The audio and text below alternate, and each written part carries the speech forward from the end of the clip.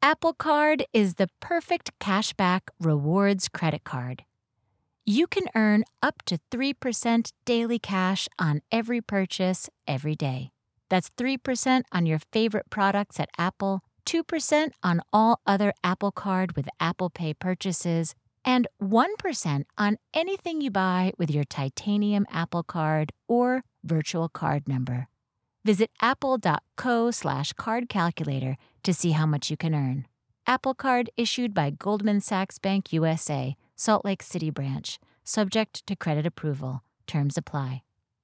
The Moth is brought to you by Progressive. Progressive helps you compare direct auto rates from a variety of companies so you can find a great one, even if it's not with them. Quote today at progressive.com to find a rate that works with your budget. Progressive Casualty Insurance Company and Affiliates. Comparison rates not available in all states or situations.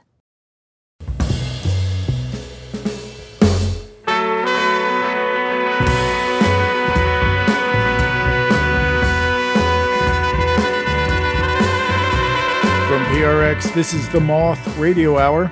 I'm Jay Allison, producer of this show, and we're bringing you stories from a Moth main stage at the Lobero Theater in Santa Barbara, California. It was produced in partnership with the public radio station KCRW. The poet and storyteller Dame Wilburn was the host of the night. The theme was Beneath the Armor. Here's Dame. Good evening, Santa Barbara. How are you doing? Welcome to the Moth. We are so happy and so excited to be here. Thank you, KCRW, for having us. Thank you so much for being here this evening. You look amazing. My reading glasses say that you look amazing. All right, so our theme tonight is Beneath the Armor. And even though I'd like to have a conversation with you about Beneath the Armor, something more pressing came up backstage and I had to talk to you about it. So this is my second time in Santa Barbara, and I am from Detroit, Michigan. And thank you. So I bring you greetings from Detroit by saying, what up, though?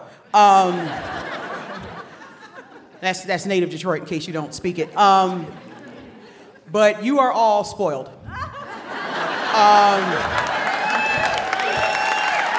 I don't know if you know it. And I don't mean it as an insult. I'm jealous. There are lemons growing at your airport. Did you know that? Nothing grows at the Detroit airport but disdain. I came off that plane and walked out of the Santa Barbara airport and said, "Are you kidding me right now?" And they're potted. They're potted lemon trees. They're not lemon trees for lemon selling.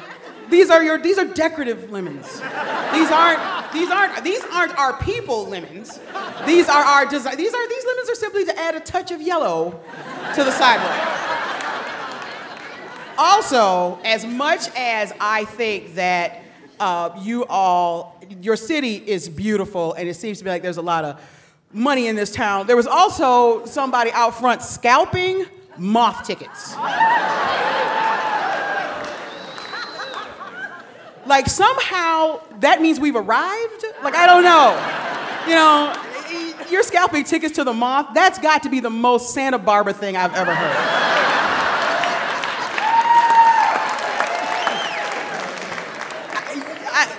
That's the kind of thing that I will tell other cities about you, besides the lemons. But again, thank you so much for having us. And we introduce our storytellers by asking them a question. And our question tonight is, when was the last time you felt invincible? So I asked our first storyteller, when was the last time you felt invincible? And he said, riding my bike without using my hands. And I said, why does that make you feel invincible? And he says, because I do it in LA in the middle of the night. Ladies and gentlemen, please welcome Monte Montepare.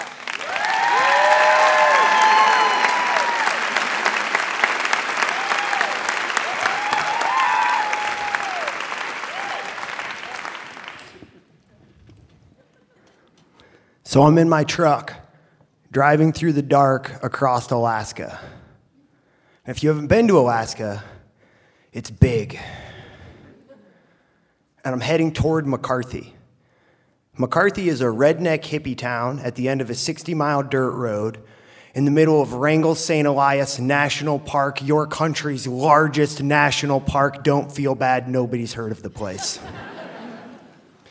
And the population of McCarthy is like 200 people and at least 100 dogs. And it's at the toe of a gigantic glacier, the confluence of two rivers, the base of some of the most spectacular mountains you will ever see. It might be the most beautiful place on the planet. And I did not want to go back there. The night before, I was on a couch in Anchorage. I was excited. I was there to celebrate my second wedding anniversary with my wife.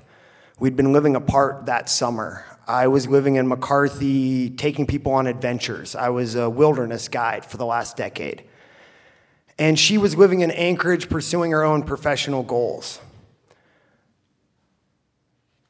She was living with friends. We were sitting on their couch. It smelled like 2 kids and 1 dog. And that's where she turned to me and said, I cheated on you 2 years ago, right before our wedding in McCarthy.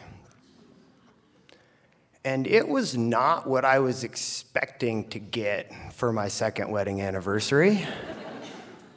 I hear cotton is traditional.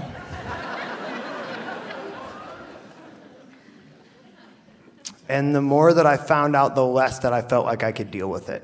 And when I found out that it wasn't once, it was an affair that went on that summer, I gave her a hug and I left. And I didn't know where to go. I called my parents in Colorado. I thought about going all the way home.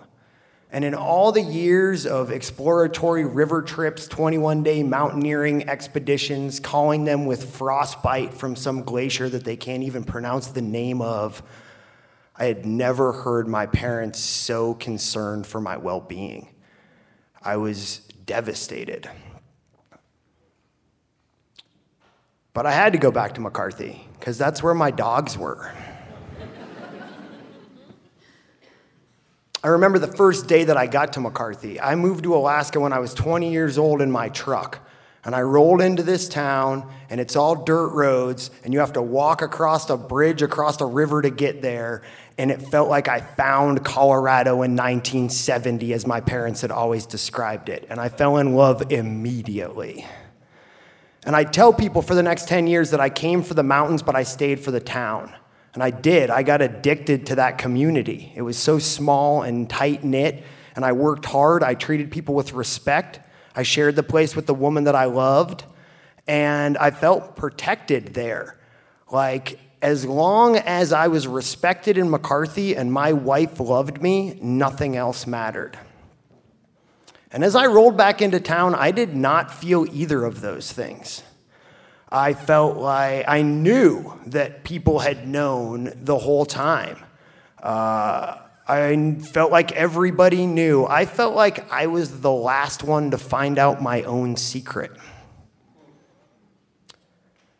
I felt like I needed to hide. I didn't want to face anybody. I couldn't face my cabin, so I went and stayed with my best friend Chris and his wife. Chris and I had moved to Alaska in that truck when we were 20 years old together. We'd known each other since preschool. And now he cared for me because I was incapable of doing so for myself. I've never felt an emotional pain that caused so much physical agony.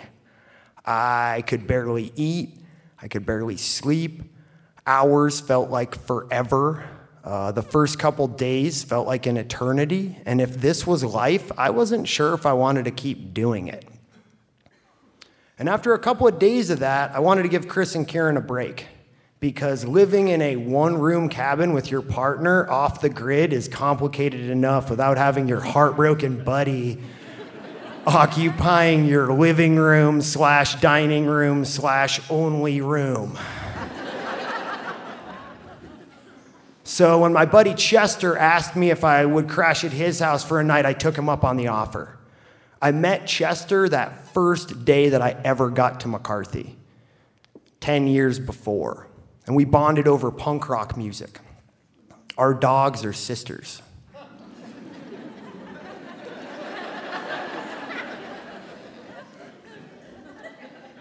So I followed Chester through the woods in the dark to his cabin. Chris and Chester live in the same subdivision, but I feel like that word might be a little misleading in this usage. Think less suburbia and more a collection of cabins, shanties, trailers, and permanently parked school buses connected by a dirt road ripped through the woods. So I follow Chester to his house, and we proceed to pull an all-night heart-to-heart. And I tell him that this whole thing feels like the last act of some bizarre Greek tragedy that's been custom designed to wield my own inner demons as the means of my own destruction. I tell him how I've always struggled with my masculinity and how I feel completely emasculated. I tell him that I've always worried so much about what other people think about me to the point of trying to control people's perceptions. And now the thing that I would like to be the most hidden is the most public.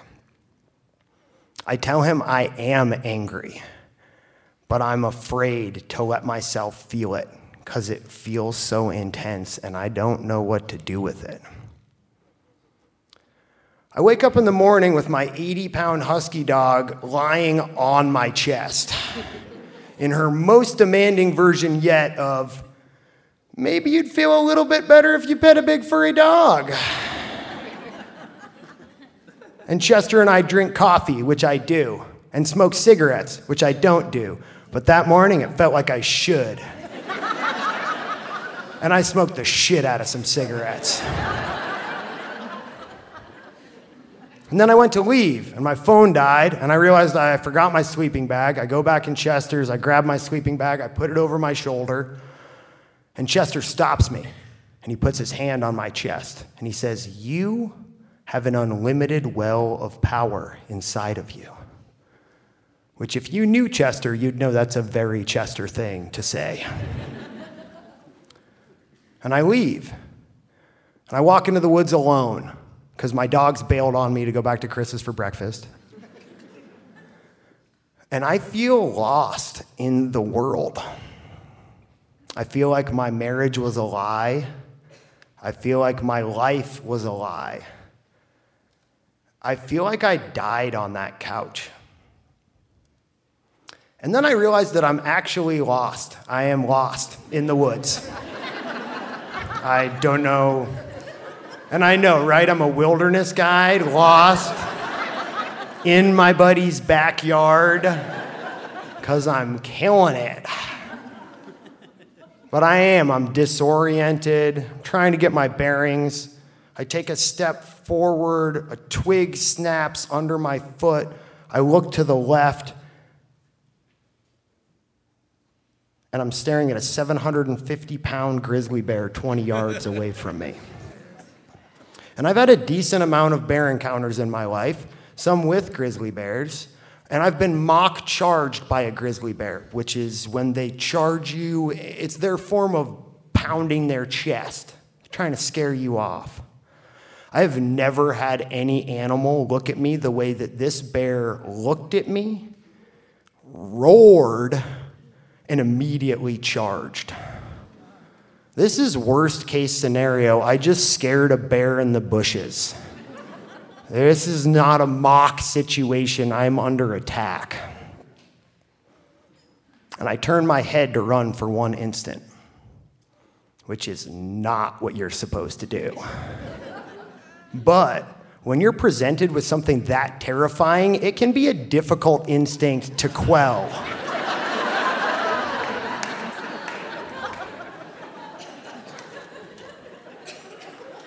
And in that moment that my head's turned, I know exactly where my firearm is. And it's 6 miles away in my cabin on my bedside table. And I scan the area looking for maybe a tree to climb or somewhere to hide, which there isn't, because there never is in Alaska. And grizzly bears run 40 miles an hour. So I know if I try and run for one more second, this bear is going to be on top of me. What you are supposed to do if you're attacked by a grizzly bear is play dead. You're supposed to lie on the ground, on your belly, to protect your organs. Put your hands behind your neck. And only if the attack persists,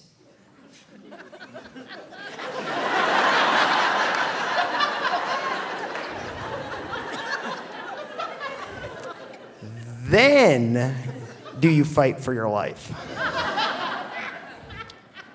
Well, what this bear didn't know is that I'd felt half dead for the past 4 days. I'd felt like I'd been being attacked from all angles, and it had persisted long enough.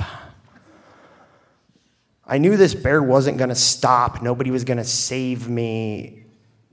I turned around, and I looked, and I saw this bear barreling at me through the bushes.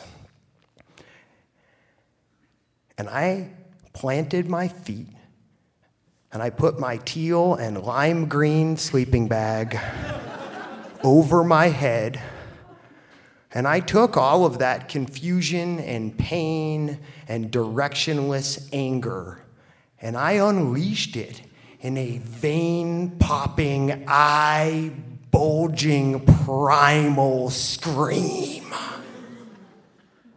And the bear stopped.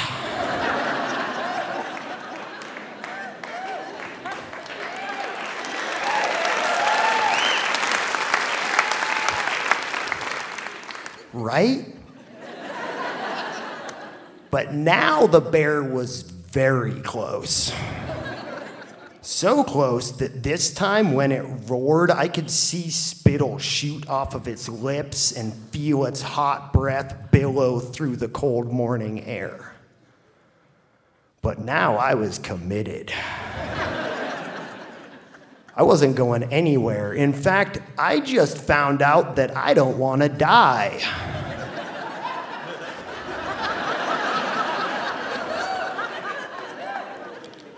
So I looked the bear directly in the eyes, which you are also not supposed to do. And I dig down deep, deep inside, past the burst bubble of McCarthy and the shards of my broken heart, down to a place that is not broken, to a place that cannot be destroyed. And from there, I roar. And then I charge the bear. And I don't think that's what the bear was expecting to get. Because it looked at me, huffed, and ran into the woods.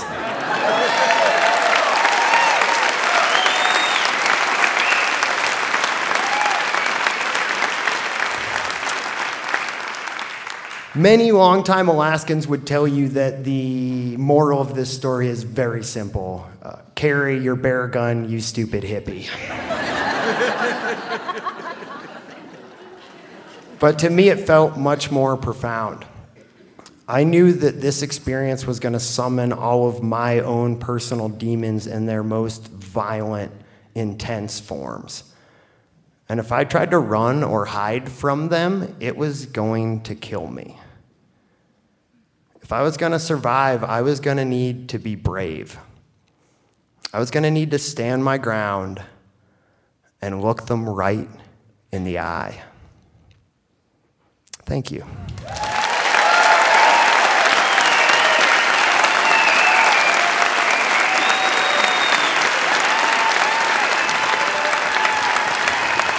Ladies and gentlemen, Monte Montepare.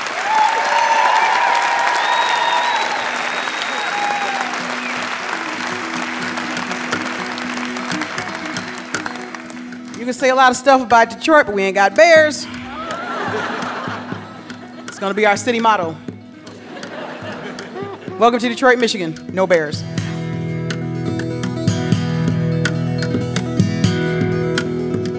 Monte Montepare spends part of his time in the mountains of Alaska, working as a wilderness guide and taking people on adventures of a lifetime.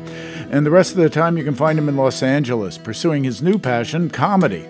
You can find out more about Monte and see pictures of him, his dog, and the Alaskan wilderness at themoth.org.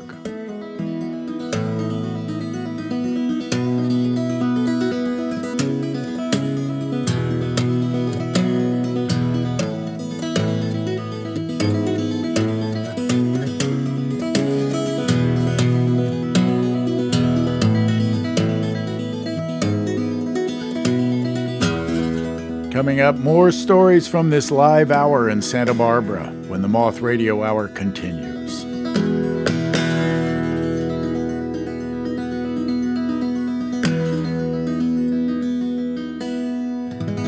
The Moth Radio Hour is produced by Atlantic Public Media in Woods Hole, Massachusetts, and presented by PRX.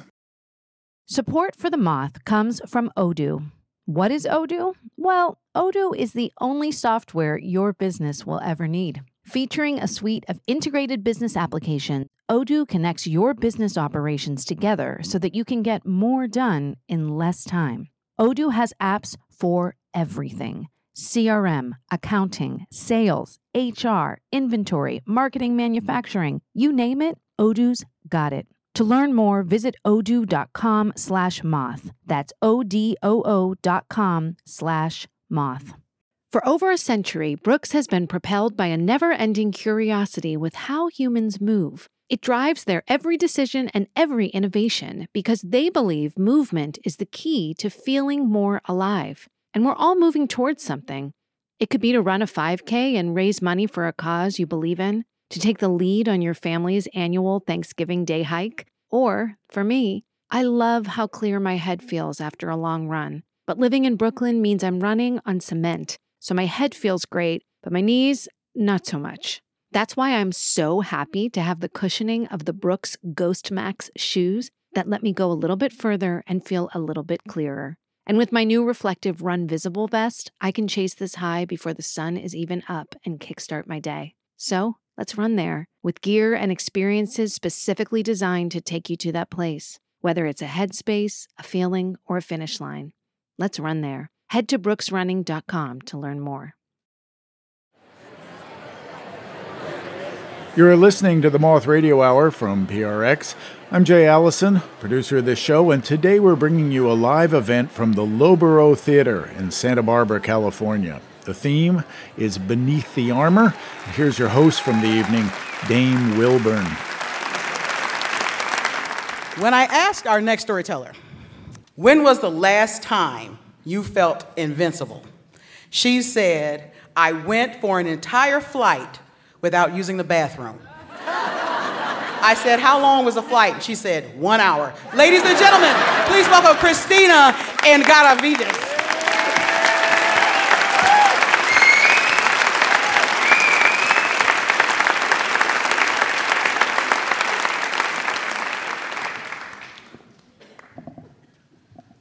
As an only child, I grew up being raised by my single working mom and my grandparents.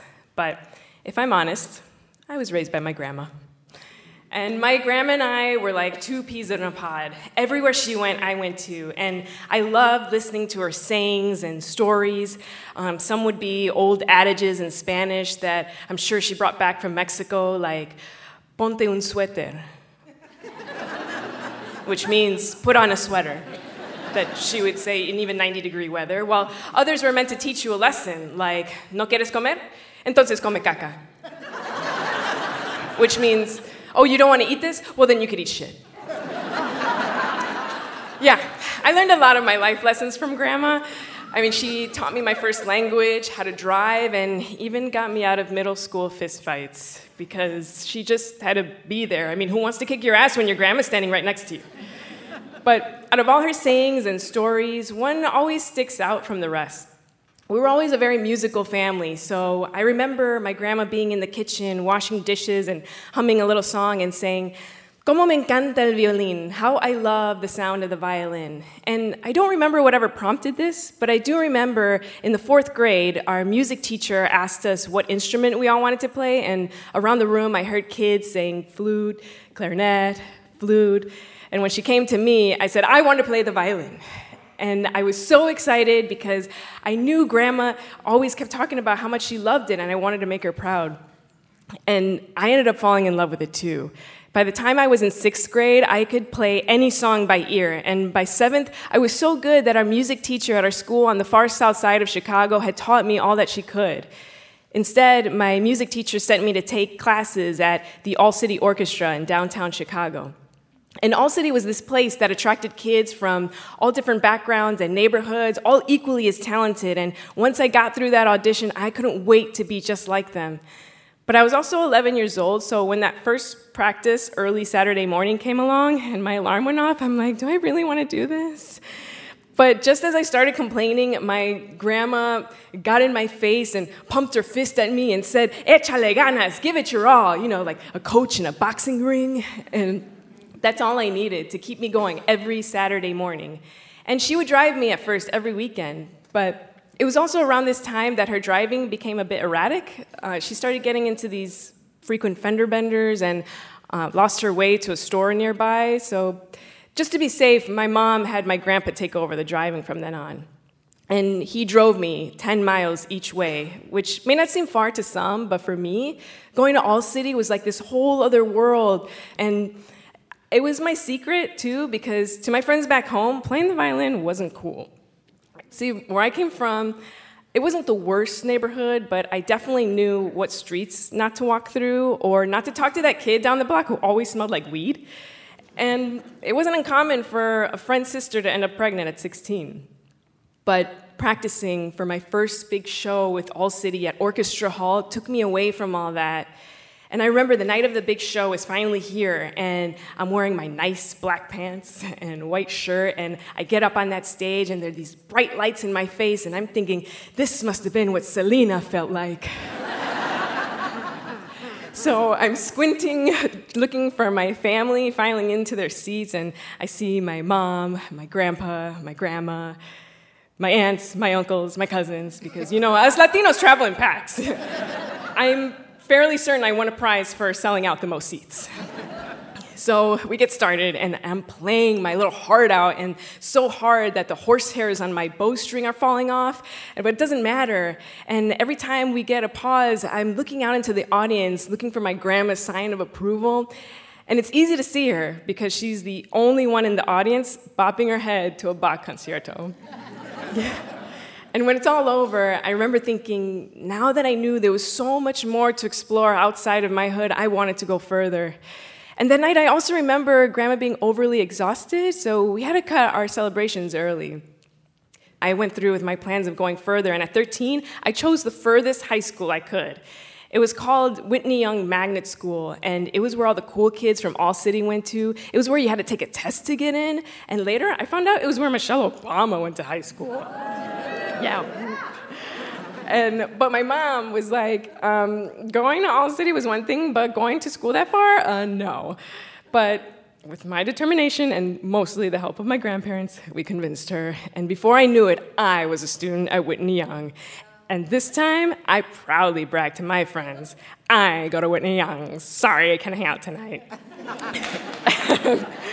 And I was still part of the orchestra at school, and at one point I realized the violin had opened up this new confidence in me and opened up doors for me that I never thought I could walk through, because I wasn't just playing the violin. I was pushing myself hard and taking honors physics and AP English and math, and I had that voice in my head from my grandma just saying, échale ganas, give it your all. But I also noticed that I wasn't coming home as often. And one time when I was home, I was sitting in my room, and I remember hearing my mom talking to my grandma downstairs, and in mid-conversation, my mom asked her, tell me your name, repeat your phone number. And I just picked up the phone to call my friend and ignored I ever heard anything. And that happened pretty often, me ignoring anything off with her. And sometimes I felt guilty. But I didn't feel guilty when I chose to stay in the city to go to college because I'd be close enough in case my mom really needed me, but still far away because I chose to live on campus. But every time I did come home, I started to notice Grandma's sayings and conversation became less frequent. And in turn, I started speaking to her less and less to avoid her repeatedly asking me the same questions over and over again. But one time when I was home, I noticed she wasn't there at all. And I asked my mom, "Where's Grandma?" And she was like, "I thought she was with you." And so we both go downstairs and we see the back door wide open. So we get in the car and drive around the block and we see her sitting on some stranger's front stoop. And my mom gets out the car and starts yelling at her immediately, "No te largas, don't leave us." And when she gets in the car, I start yelling too, "¿Qué te pasa? What are you doing?" And she kept escaping and forgetting things and losing almost everything. And each time, my mom and I would yell at her for different reasons. My mom, out of frustration from being her caretaker, and me yelling at her as if yelling at her would force her to change her behavior. And one of the last times she escaped, when we all got home, I think to calm all of us down, my mom put on Pandora to one of these old Mexican stations. And it was like magic. Instantly, my 5-foot grandma jumps high from her seat and starts dancing and belting out every word to these old bolero songs. And in that moment, it was like she was never gone at all. I knew she was sick, but I just never wanted to fully accept it. Because she had been so strong her whole life, I thought maybe she could just get over this too. And sometime later on, I was driving my mom and my grandma to one of Grandma's many doctor's appointments, and I'm sitting there in the waiting room of the neurology department, and this feeling of uncertainty and fear and guilt just overwhelmed me to the point where I just couldn't take it anymore. So when my mom came out of the room, I finally asked her, "What's wrong with her?" And she turned to me and told me in a way like it was just another day. He just prescribed her another pill for Alzheimer's treatment. And it wasn't until then that I finally accepted it. And when I did, I felt angry and useless. I was so angry that I had wasted so much time not speaking to her, that I had forgotten what it was really like to be with her.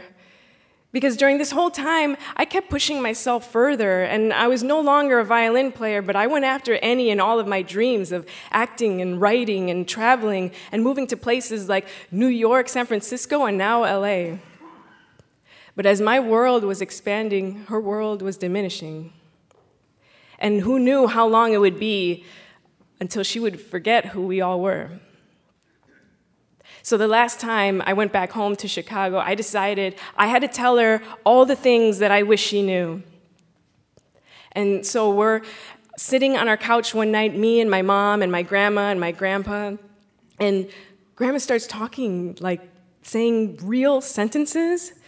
And instead of our usual, "Tell me your name, repeat your phone number," I'm looking through my grandparents' 50th wedding anniversary album, and I point to my grandpa next to me and I ask her, "Do you know who he is?" And with this big smile on her face and this confident tone in her voice, she says, "Pues sí, of course I know. This man is my friend." And without missing a beat, my grandpa just says, "Well, maybe one day you'll let me take you out on a date." And everyone's laughing while I'm sitting there holding back tears, wishing that I could tell her that I got my bravery from her, that I got my determination from her, and that her words and her sayings helped shape the entire course of my life. But I didn't think she would understand any of this. So instead, I just turned to my mom and I said, "I miss her." And I'd like to still think, though, that whenever she hears the sound of the violins in her favorite mariachi song, she still thinks of me. Thank you.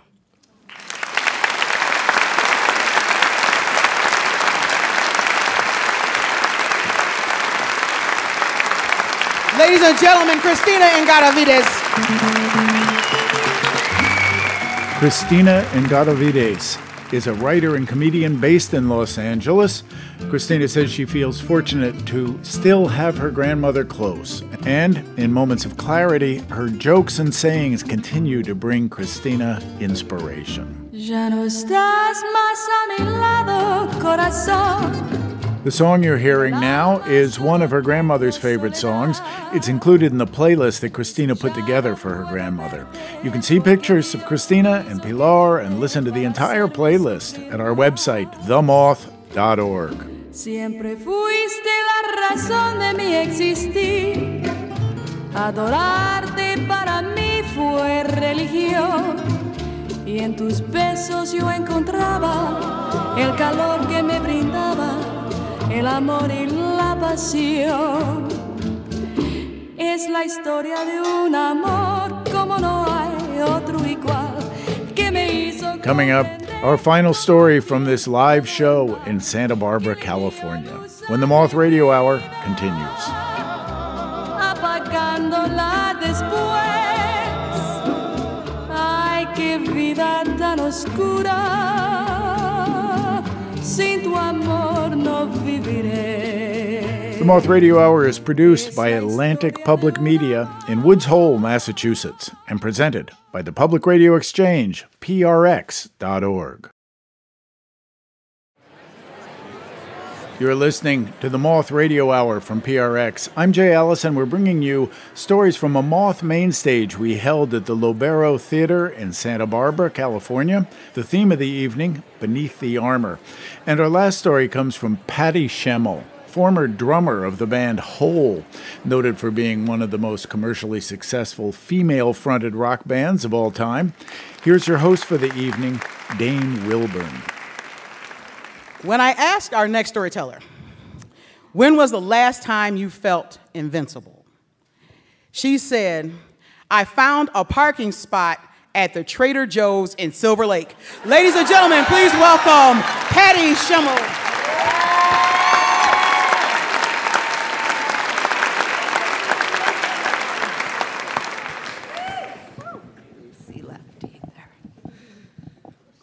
It was 2014, and I had just started a 6-week tour with my new band. And we'd passed a sign that said Grand Canyon. And I said, you guys remember that Brady Bunch episode where they go to the Grand Canyon and Bobby puts the beans in the flashlight? And there was silence, crickets. And then I thought, Nicole, our bass player, did say that Blink-182 was her favorite band when she was in junior high school. And then it hit me. I was a 47-year-old, married, mother of a 4-year-old, and I was in a pop-punk band with 3 girls under the age of 30. I was on a 6-week tour with millennials. The last time I'd been on a tour of this length, this long, was when I was in a band called Hole. And we toured the world and played Madison Square Garden, covered the Rolling Stone. And by the end of my 5 years in the band, I ended up addicted to drugs and alcohol. But in the 20 years since then, I got clean and sober. Fell in love, got married, and had my daughter. And my days of private jets and tour buses had been replaced with taking care of my daughter. Play dates, school drop-off and pickup. And the old days were kind of a galaxy away. I grew up in a small town north of Seattle, and I never really felt like I fit in there until it was kind of farms and football. I started to feel comfortable and fit in when I discovered the drums at 11 years old. The physical act of playing the drums put me into my body and helped me connect with the world. It was my way of expressing myself and my way of being heard loudly. When I discovered punk rock, I wanted to start my own band, which is pretty easy. You just come up with a cool band name like Cat Butt or Green Apple Quick Step or Blister Fist, and then you ask your friends to join. So our first show was like the high school cafeteria, and then like friends, neighbors, backyard party. And then you graduate to the Elks Lodge and then the Teen Rec Center. So as I grew up, I started playing music around Seattle and opening up for bands like Soundgarden, Mudhoney, and Nirvana. And that was right before I joined Hole. But in this new version of myself, this new, grown-up version, I still have the desire to play drums. I still have the desire to create music and play live.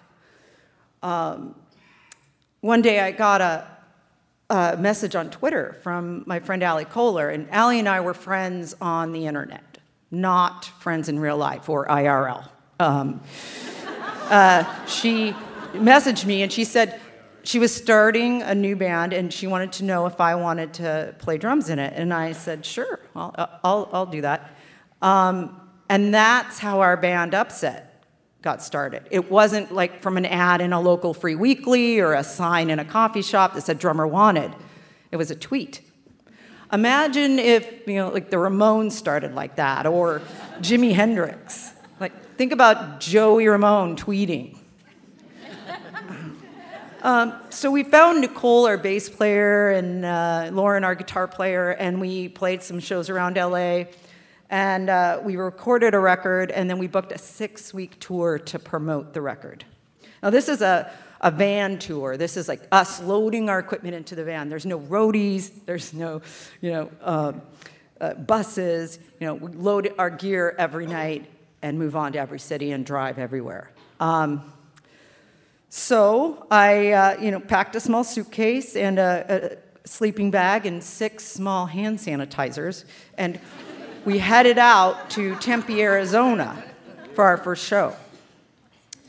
So our rules of the road are, the person driving gets to pick the music. So Nicole, our bass player, is driving. She plugs her phone into the stereo and turns on a playlist of music, and a Sheryl Crow song comes on. And then I kind of look up and I see Allie, our guitar player in the passenger seat, lean over and go, I love this song, and then high-five Nicole. And then I heard Lauren, our guitar player in the back seat, start singing along to it. And then they all started singing along. My punk rock bandmates were having a moment about Sheryl Crow. And apparently this song spoke to them when they were 6 years old when it came out. So the goal, I noticed that they were really into some serious multitasking. Like I watched Allie on her phone, buying dresses, and then, using her phone's front-facing camera as a mirror to apply lipstick and listening to Pearl Jam all at the same time.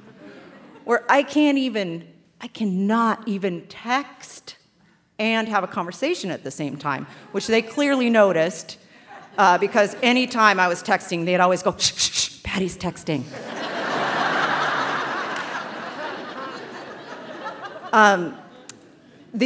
For the whole entire 6 weeks, nobody ever touched a map. It's all GPS, and we booked shows and confirmed shows through our phones and email. And also, our goal is to play as many shows as possible, which meant some pretty unconventional places. Like, we played a pizza pit in Boise, Idaho, and some kid's garage in El Paso, and then the Fun Zone in Santa Barbara. It was batting cages and mini golf, right? Yeah, there. And also bands, it seems today, don't make a lot of money from royalties like we used to. It's mostly streaming, and corporations will reach out to bands and with a high follower, influencers with a high follower count on their social media, and exchange for free stuff and hotel accommodations. And back in the 90s, that being connected to a corporation was not punk rock. It's not cool. Kurt Cobain wrote, "Corporate magazines suck," in Sharpie on his shirt on the cover of the Rolling Stone. I mean, can you imagine, Smartwater presents Soundgarden, or, Oasis, brought to you by Stamps.com. So when we got back to the West Coast, our first show on the West Coast was Seattle, which is my old hometown, and it was good to be there and to play a live show again. And and also it meant, being on the West Coast meant I'm almost home. And I'd realized that I was really missing being at home. I missed my daughter. I missed the simplicity of our life together.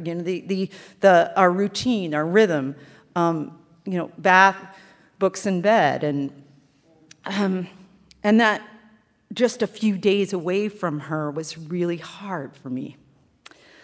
And I couldn't find myself, in another line for a bathroom at some club in Williamsburg, listening to two girls argue about the real meaning of the eggplant emoji. So, just missed it, And so we moved our stuff into this club, and it was like a warehouse space, and the band started coming in, and the show started, and we pushed our stuff up against the wall, and I started to head out to go get a cup of coffee and take a walk. And this girl came up to me and said, introduced herself and said that she was excited to come to the show and see me play because she'd started playing drums when she saw me play.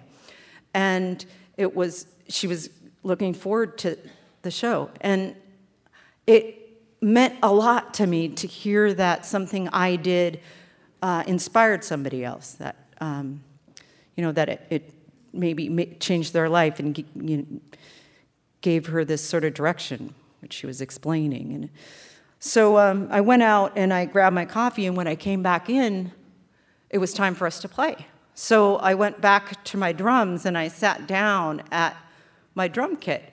And this is a view I've seen so many times. And I thought about it, that from the 70,000 kids at a festival in the English countryside to 10 kids at some club in LA pointing their phones at me. And I thought, I can't stop playing music now. Even though, I'm realizing I can't really support my family like this anymore.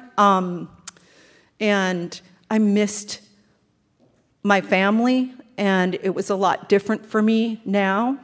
But I couldn't stop playing because this is still my voice. This is still the way I express myself, and to be visible is important.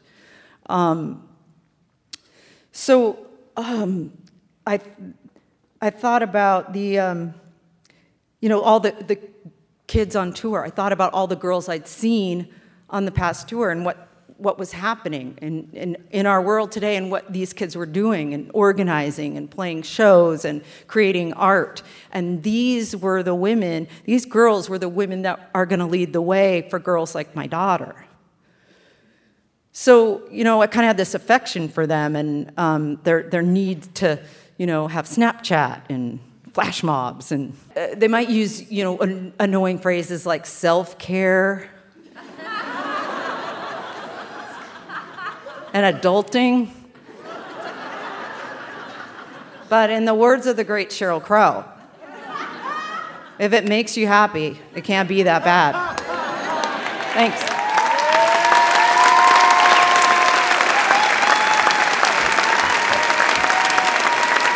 Ladies and gentlemen, Patty Schemel.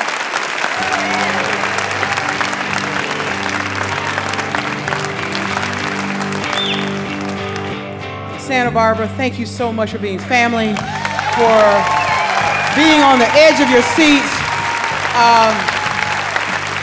I feel like this is a great place to tell truth, so I want to let you know I'm taking one of them lemons back to Detroit. Y'all have a good night. Be safe going home. Good night.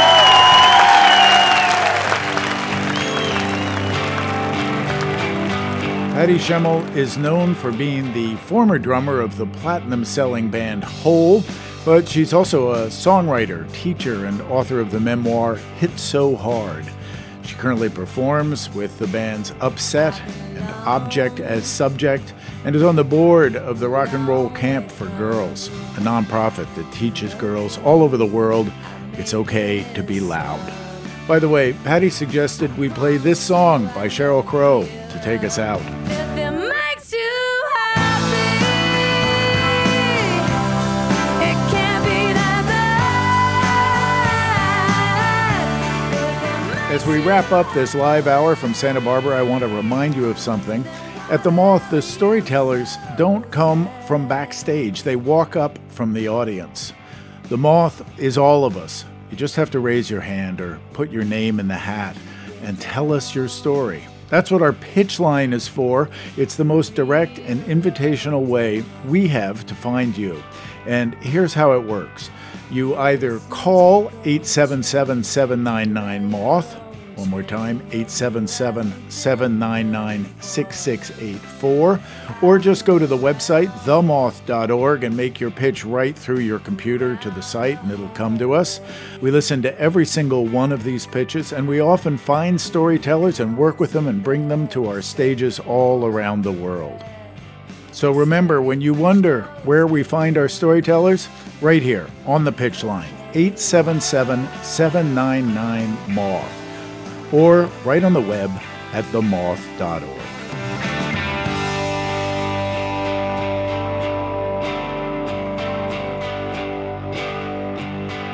So that's it for this episode of the Moth Radio Hour. We hope you'll join us next time. And that's the story from The Moth.